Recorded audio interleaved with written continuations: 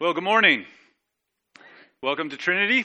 It is a joy, a privilege to be able to gather, to sing, to pray, to hear the word, to be in fellowship with each other. These are graces that God has given to us to enjoy and to be encouraged by and to be strengthened with. And so this is a profound privilege. In our normal, in our ordinary ways, this is yet filled with great, profound privilege to be able to gather like this. I hope that's our heart when we think about that. When we are gathering, we are doing something that is designed by God, and it's good for our hearts. It's good for each other. If you have a Bible, go ahead open up your Bible to 1 Timothy chapter 2. We've been in a series this fall looking at the three little letters here in the New Testament, 1st and 2nd Timothy and Titus, often called the Pastoral Letters, written to leaders in the church, but really also written to the churches, trying to help churches know what does it mean to be the church, what does it look like to be the church, and its significance and structure and character. And that's been somewhat of our template as we've walked through these verses. We've started off by looking at the significance of the church. We spent a few weeks then considering the structure of the church, as members and elders and deacons. And now we're going to begin the rest of our series looking at the character of the church. What is the church to look like when it does gather together? And so that's where we turn our attention now. And we're going to read the first 4 verses of 1 Timothy chapter 2 as we consider the character of the church as a praying church. Prayer is to be our character. Let's consider these words. First of all, then, I urge that supplications, prayers, intercessions, and thanksgivings be made for all people, for kings and all who are in high positions, that we may lead a peaceful and quiet life, godly and dignified in every way. This is good, and it is pleasing in the sight of God our Savior, who desires all people to be saved and to come to the knowledge of the truth. Let's pray. God, as we come to your word, we do ask that you be with us and help us as we wrestle with it and think on it and put our hearts on it, that you would be lifted up in our thoughts and our affections, that we would be strengthened in our faith, and that for anybody who is with us this day, whose heart is far from you, oh God, draw near. Bring life where there is none. And God, would you do all of this to your glory and to our good. In Christ's name, amen. So we live under 2 gravitational pulls, 2 of them. One is what science has observed as the force by which a planet or other body draws objects closer toward its center. While a mystery, we can at least kind of get a sense of that description, have some sort of awareness and understanding. Einstein said that gravity is the curving of space-time by all objects in it. And I just think, well, whatever, dude. Just made that up. We live under this gravity every day. It's what keeps us on this planet. The other gravitational pull we live under every day is the pull towards self. The pull that draws all things inward on ourselves, where we make ourselves the center of the universe. Every day that gravitational pull is there. We wake up to it. And just like with that first gravity, the one that keeps us on this planet, there is mutual attraction with objects within this world. Objects like maybe health or comfort or acceptance or success, relationships, and so forth. We can quickly turn in on ourselves and become self-absorbed. And you know what else? Churches can do the same. We can do that individually. And us individuals all gathered together in a church, we can do that collectively. We can turn in on ourselves. We feel a gravitational pull toward the inside. Well, I have some good news for us today. Prayer is the anti-gravity suit for the church. Prayer is the anti-gravity suit for the church. Church is to be a praying people. And the character of prayer is to lead us It's to lead us. And there's a couple of ways I want us to see that from our passage. First is the character of prayer leads us upward in God-centered worship. The character of prayer, being that of a church, is leading the church upward in God-centered worship. We're feeling the pull inward or downward into ourselves, our own circumstances, our own comforts, our own likes. But prayer is that anti-gravity suit to catapult us upward. Secondly, prayer is leading us outward on gospel-focused mission. It's not just upward that prayer leads us, but it also leads us outward, out of ourselves, to others, to what God desires, to what pleases God, to what God's heart is. So just there, I hope you feel it and see it. Prayer is truly a church's anti-gravity suit, leading us upward and outward, not allowing us to turn inward, where we just look at ourselves as a church. So let's consider those together today. Let's not just consider them in terms of our passage, but let's also consider them in terms of the character of our church. First up, prayer leads us upward in God-centered worship.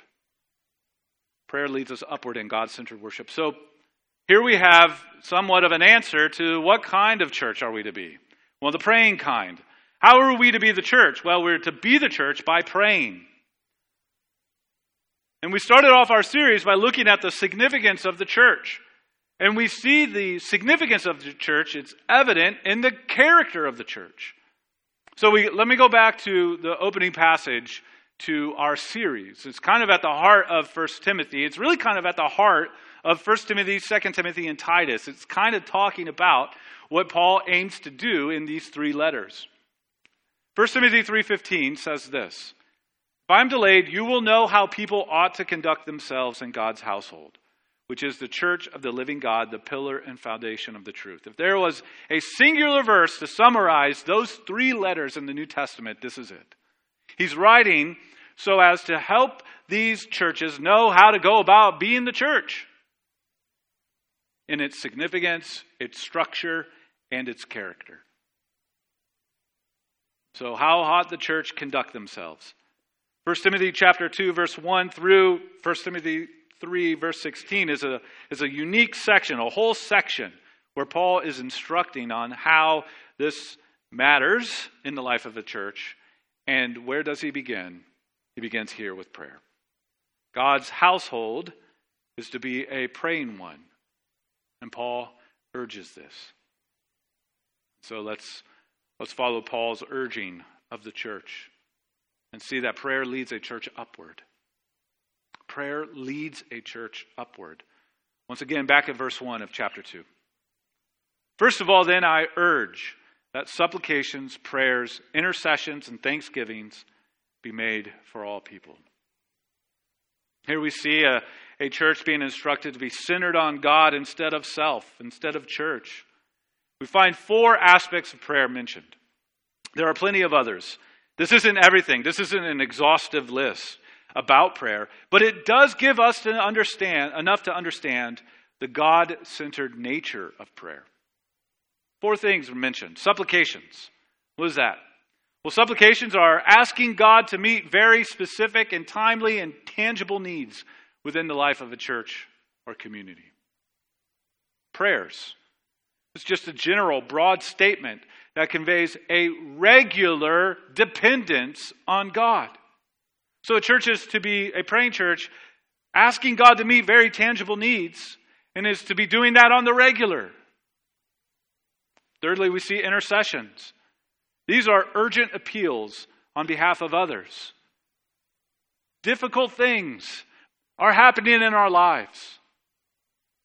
Do we bring them inward, turn inward on them, or do we bring them out and up to God on behalf of each other?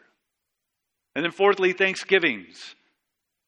Thanksgivings, an interesting thing to add in this list, isn't it? Supplications, prayers, intercessions, we get a sense of those. But then all of a sudden, thanksgivings, these are acknowledging God is over everything and thanking Him for the way He will answer.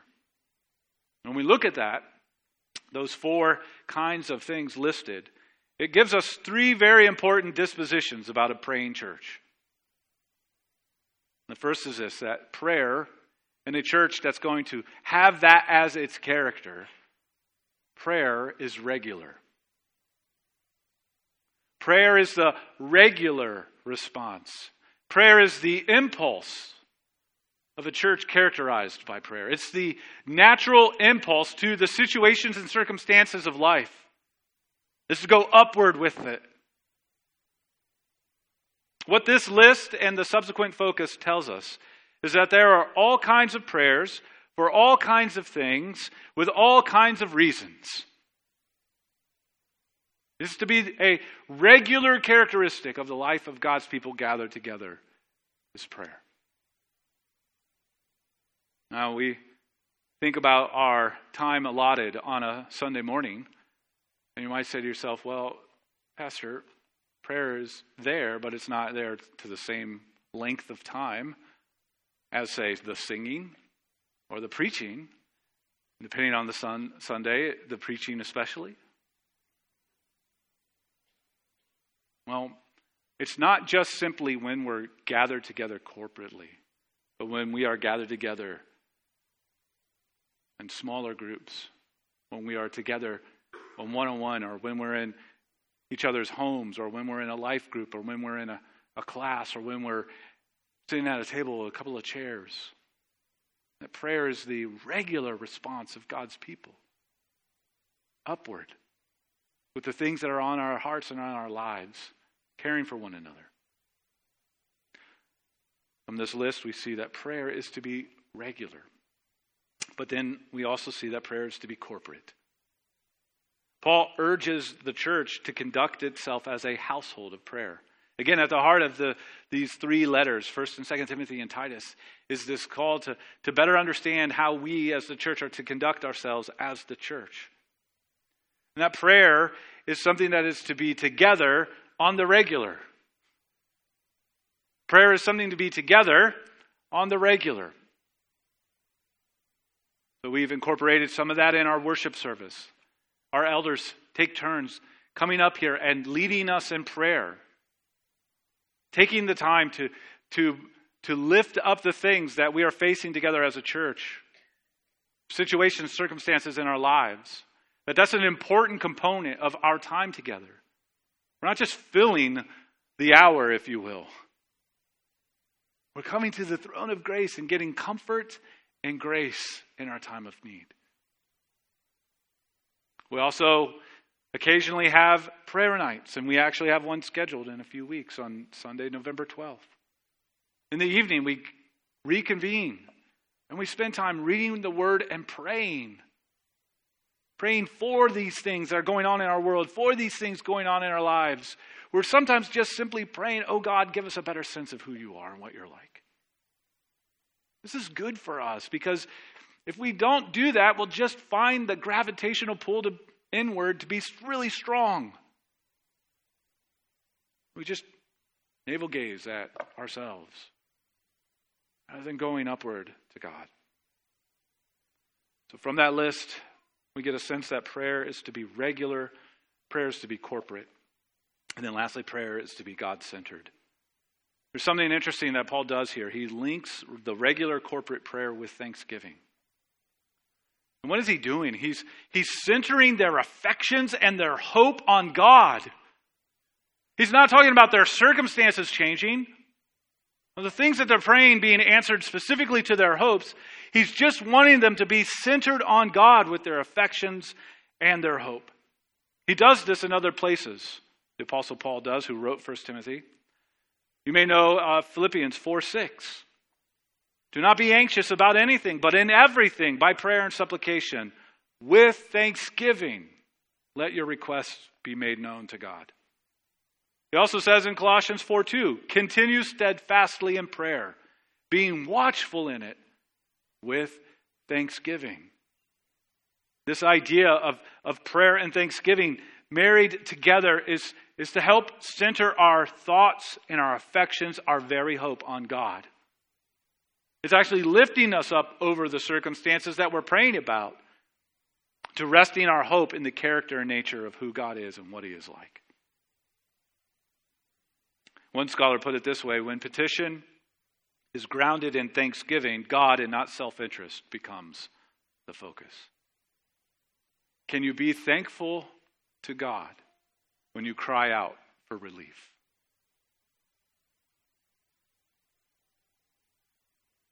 Let that question hang there for a second. Can you be thankful to God in the midst of crying out? Where are you? Can you be thankful to God when you cry out, how long? Can you be thankful to God when you cry out, what's next? The work of prayer in the heart of a believer and then the character of a church is to lead us upward.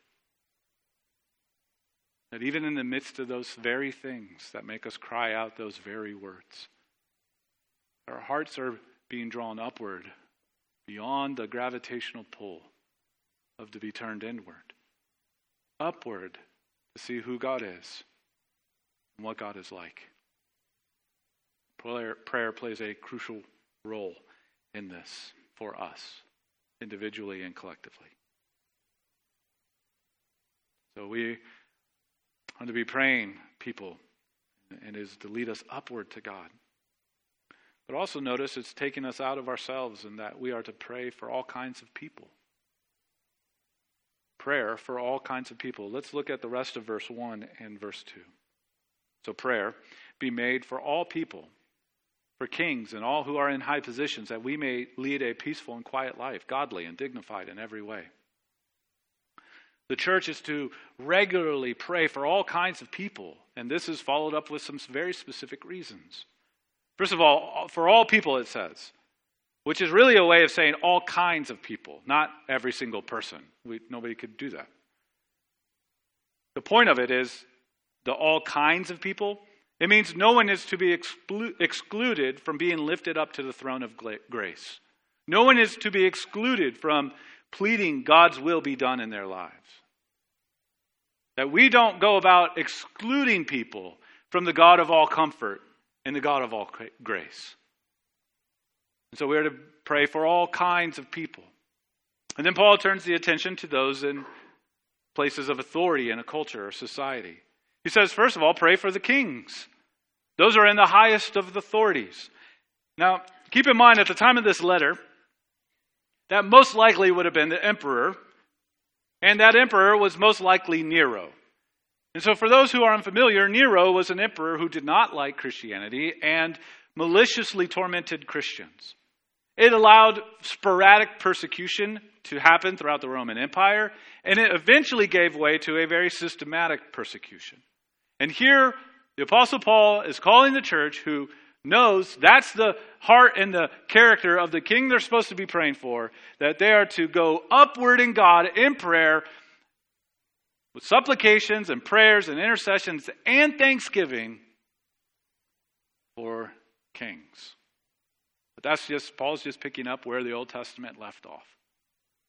And Jeremiah, he's a prophet, and he's bringing the word to bear on the people who were in exile. They were no longer in Jerusalem. Foreign powers came in and overran Israel and took people away. They were in exile, foreign places.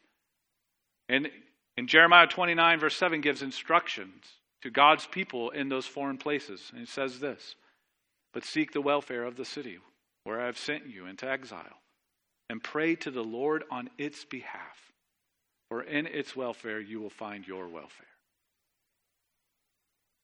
Seek the welfare of the city. Pray to the Lord on its behalf. Pray for those, even those that would be against. See, prayer has an anti-gravity component, because I'm telling you, the gravity pull is like, hey, these people are being mean to me. They're being mean to us. They're against us. The only thing I'm going to be praying is that God would bash their teeth in, right? Here we're instructed to pray for their welfare. He continues, he says, for all those in high places or high positions. You can think of those as like regional and local leaders whose position and authority have a profound impact on how the church gets to live out its life, have a profound impact on the cultural context for the church. So we're to pray for these things. Now, why? Why pray for all kinds of people and for kings and for those in high positions? Well, it's important to see the "so that," because that answers it. So that we can lead a peaceful and quiet life. Now, this doesn't mean that the aim of life is to live out some sort of Wendellberry version of a tucked away on a small farm in the hills of Tennessee kind of life. If you do, good for you. Rather, what this means is to pray for societal and cultural conditions to be peaceful so that the church can go about its worship, work, and witness. Pray for the culture around you to allow you to be the church in worship and work and witness. Now, yes, God can use persecution to expand the church. We see that in the book of Acts. But let's not romanticize that. That's not something we should want. Our impulse should be to pray for the place in which we live so that the church can go about making much of Jesus in worship, work, and witness. And if persecution comes, that God would give us the strength of faith and resolve and joy to follow him in the face of such adversity. But let's not idealize or romanticize that. There's a wing in Christendom that does, and it boggles my mind. Yes, God uses persecution to expand the church, but the God-centered prayers of his people are to be about praying for the context that the church can go about being the church. Again, we're to pray for the welfare of the place in which we live. It will be good for us to be the church in it. So we want to pray in a way for all kinds of people, for kings and for those in high positions, so that we can go about living out our lives as a church, making much of God. And to do that, godly and dignified is what he says next. Both those words, godly and dignified, speak to devotion, the idea of devotion in the life of a church. First of all, godly is devotion of heart. And in fact, it's actually pulled from, in the Old Testament, an idea of sort of a religious devotion, of religious worship and religious affection. So the idea is that of worship. It's devotion of heart and worship of God. That we would be a praying people so that our hearts can grow with affection and worship of God. And then dignified speaks to the way that we live, to our life, to the character of our life. And that we are growing in godliness, growing in Christ-likeness. So both our hearts and our manner of living would begin to reflect that who we've set our thoughts and affections on. So hopefully you see even here how prayer is indeed an anti-gravity suit for that inward pull to obsess about ourselves. It's taking us out of ourselves, up and out of ourselves, and placing our thoughts and our affections in the very character of our living, dependent upon God. Both ideas of devotion, whether it's of heart and worship or of life and our character, are communicating that God is worthy and God is worth it. So putting these together, we see that the regular, corporate, God-centered prayers of the church are to include the hopes of a cultural context in which the church can display the worthiness and the goodness and the grace of God through worship, through its community, and through its mission. So rather than being sucked into thinking about it's an us versus them mentality, the church is actually to be leading an upward focus. God, you are great. You are greatly to be praised. Strengthen our hearts as we follow you. Help others come to know how great you are.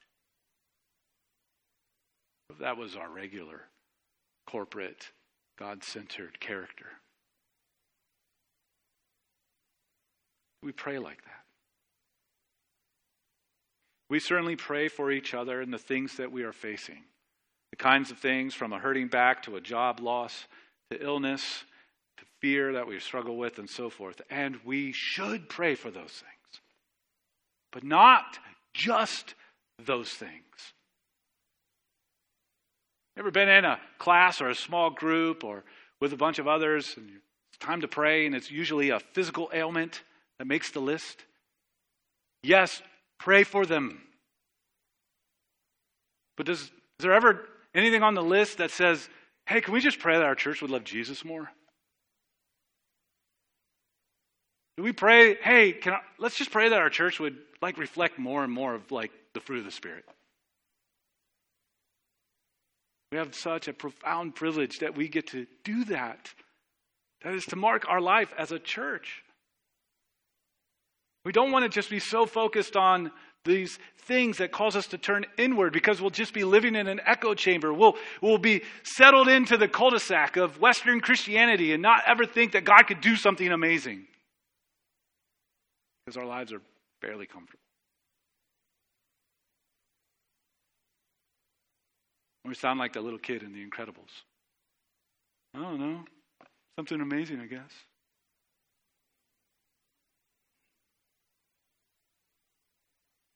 And prayer is taking us up and out of that.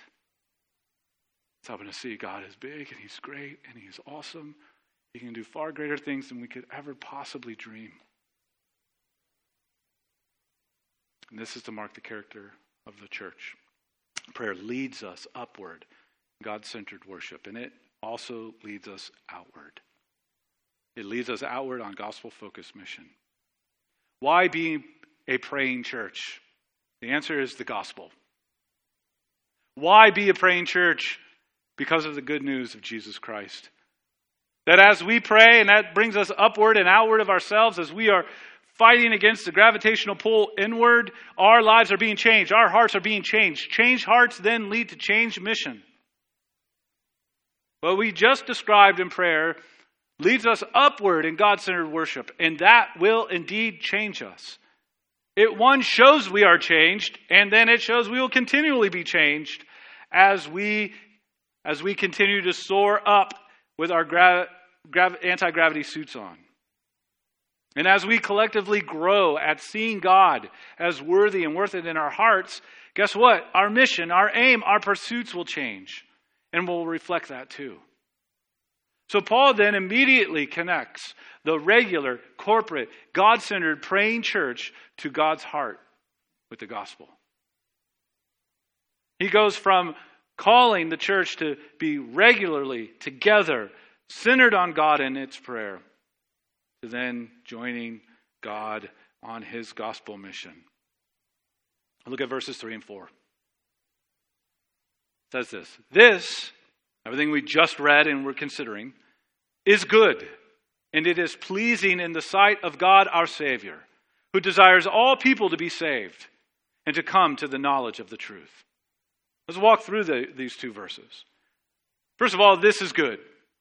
What is the this referring to? What is the this that is called good? Well, it's the whole scope of verses 1 and 2. It's that regular, corporate, God-centered praying would characterize the church. And with the church, praying for societal conditions to help it make much of God and His grace.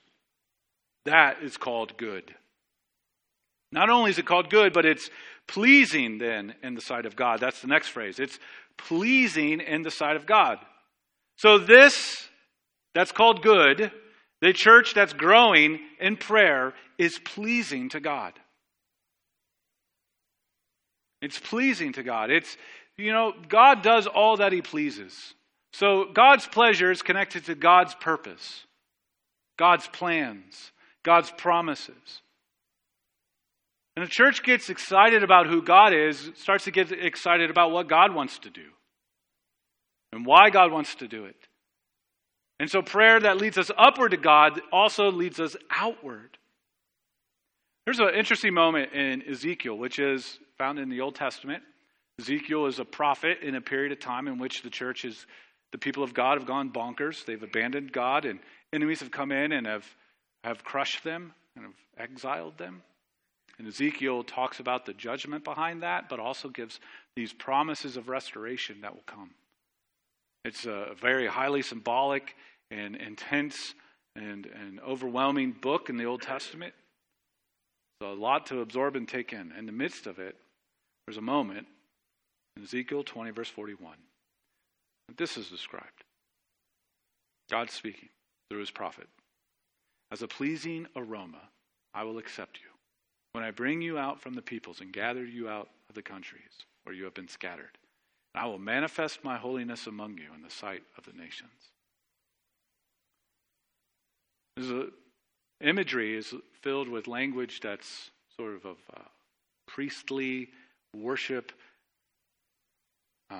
activity that's happening. It's a prayerful sort of context.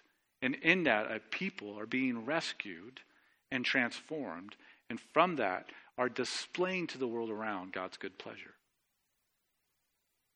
Our prayer as the church is a part of that picture. A praying church, upward, focused on God, outward, shaped by God's pleasure, is living that out. Is an extension of what God has promised to do. It's part of his pleasure. The more our hearts are for God, the more we want to do the things that are God's pleasure. Next phrase is not only that it's pleasing in the sight of God, but then we see God described as God our Savior. There are many true and glorious things that could be said of God. Don't miss the fact that it's our Savior. So again, the collective corporate sense, us, gathered together, our Savior. And then it's Savior, that focus on who God is and what he is like and what he has done. God has sovereignly and graciously saved sinners and will continue to do so through the sacrifice of his Son, Jesus. Jesus, who lived a life that we could not live and died a death that we deserve, who overcame an enemy we could never beat to give us a righteous standing with God we could never earn. And that all who turn to, trust in, look to Jesus, saying that his life, death, and resurrection are sufficient. All kinds of people will be saved. That God, our Savior. God who does that, who did that in your life and doing that in other lives of all kinds of people in our community. We pray believing that that's our God. Our prayer is just more like wishes. Just that empty wish. You throw it out there like it's a quarter going into a fountain.